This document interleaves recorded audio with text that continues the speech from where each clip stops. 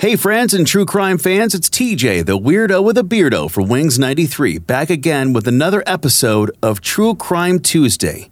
This week, we dive into episode number 93, The Jonestown Cult.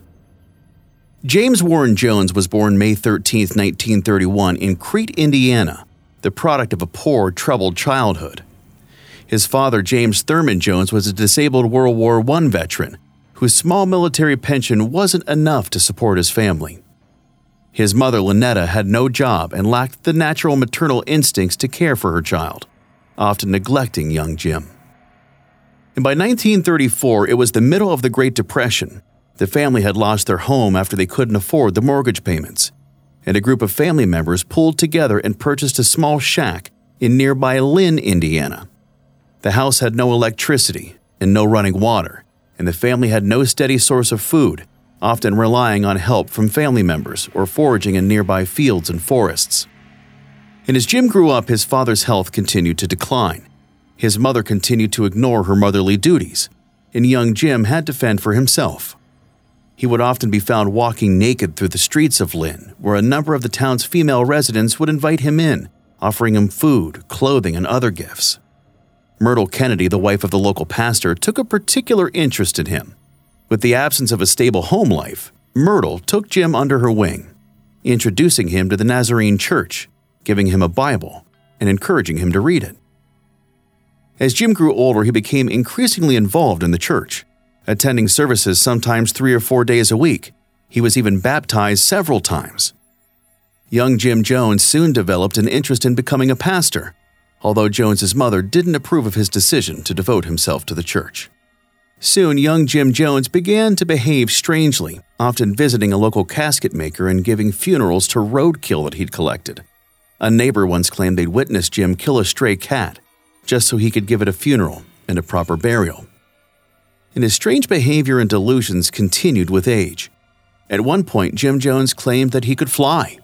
He attempted to demonstrate his ability by jumping off the roof of a local building, breaking his arm in the process.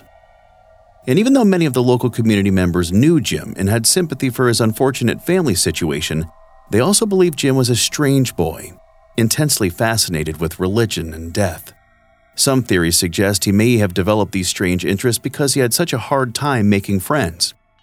And regardless, Jim's strange behavior continued well into his formative years, becoming more mischievous. He started stealing candy from stores in town.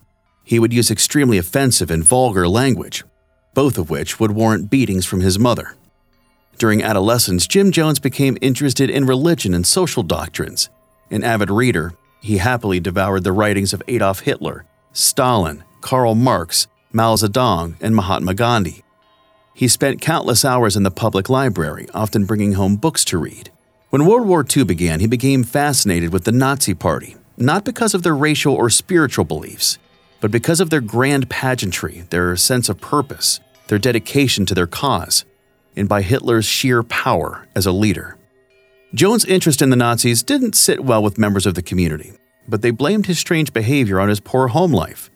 And Jim later confessed that by 8 years old, his worldview had grown quite dark. He was quoted as saying, "I was ready to kill by the end of the 3rd grade. I was so aggressive and hostile. I was ready to kill. Nobody gave me love, any understanding, and in those days a parent was supposed to go with a child to school functions. There was some kind of school performance and everybody's parents were there. But mine, I'm standing there alone. Always alone." Several writers and biographers claim that Jim Jones was drawn to religion as a replacement for his lack of a true family and very little, if any, friends. By the time he hit high school, it seemed like he was the weird kid, always dressing in his Sunday best, ignoring people who spoke to him unless he initiated the conversation first, always carrying a Bible with him constantly, and had very opinionated views on religion that he would often force upon others. And even though he didn't have much of a kinship with his peers, Jim Jones still held a great deal of sympathy for others. He despised racism, speaking out against racial discrimination in the segregated 1940s, an act that angered his father, who was an active member of the Ku Klux Klan, and their differing views on race caused significant strain on their relationship and eventually led to them to not speaking for many years. In 1945, Jim's parents separated and divorced. He and his mother relocated to Richmond, Indiana, where Jim graduated high school early with honors in 1948. And by that point, Jim had worked several years at Reed Hospital, where he met his future wife, Marceline Baldwin, whom he married in June of 1949. And after graduation, Jim began college at Indiana University of Bloomington, hoping to become a doctor, but eventually changed his mind. But during his college years, he became deeply concerned with social justice and the plight of African Americans and began to develop some extreme socio-political views, including support for communism. And in 1951, 20-year-old Jim Jones was attending a Communist Party rally in Indianapolis, gaining the attention of community members and the FBI, who frequently harassed him and his family. And socio-political views aside, by 1952, Jim Jones made his boyhood dream a reality, receiving a blessing by a Methodist superintendent who helped him get started in the church, becoming a youth pastor at the Somerset Southside Methodist Church in the summer of 1952. Jones used his position to open a non-segregated playground where children of all races could be free to play with one another. His post, however, was short-lived after he was fired for stealing church funds. But in the years that followed, Jim Jones continued his crusade of religion, ministry, social justice, and racial inclusion. In 1955, he began his own church called Wings of Healing, which would later be changed to People's Temple. At his healing conventions as part of the People's Temple, he would often call attendees out by name, stating their address and why they came for prayer, a tip he picked up from healing evangelist William Branham. Because of his seemingly psychic powers, many of Jones' attendees thought he had a supernatural gift. Others claimed he was some sort of prophet.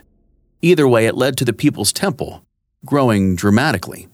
And according to newspaper reports at the time, Jones would attract over 1,000 attendees to the People's Temple services. And through his activism and humanitarian efforts towards desegregation, he actually earned the support and respect of both the NAACP and the Urban League in Indianapolis. He eventually became appointed the director of the local Human Rights Commission by Indianapolis Mayor Charles Boswell. And in that position, he helped racially integrate the Indianapolis Police Department, a theater, an amusement park, and the Indiana University Health Methodist Building. Even Jones' family became a melting pot of cultures. Jones himself even referred to his family as a rainbow family. He and his wife Marceline adopted a Native American child, 3 Korean children, and in 1961 became Indiana's first white couple to adopt a black child, whom they named Jim Jones Jr. Jones promoted the belief that people should, quote, become manifestations of God with supernatural gifts and superhuman abilities. He and others like him believed those who possess these supernatural gifts would become, quote, the millennial age of heaven on earth, signaling the end of the world as we know it. Jones eventually adopted the idea that he himself was a manifestation of God, claiming to be the reincarnated Elijah the prophet, a manifestation of Christ, promoting the idea that the end of the world was near. Jones continued his belief in the end of days, claiming that he had visions of a nuclear attack that would ravage the city of Indianapolis. He began scouting the globe for places to relocate his church and his devout followers. Meanwhile, the church was losing money hand over fist while he found a more permanent home. And after a brief stay in Brazil, Jones returned home to find the congregation clearly divided. To unify everyone, Jones claimed a nuclear war would erupt on July 15, 1967, and invited a group of nearly 140 people to move to a plot of land in Northern California for safety.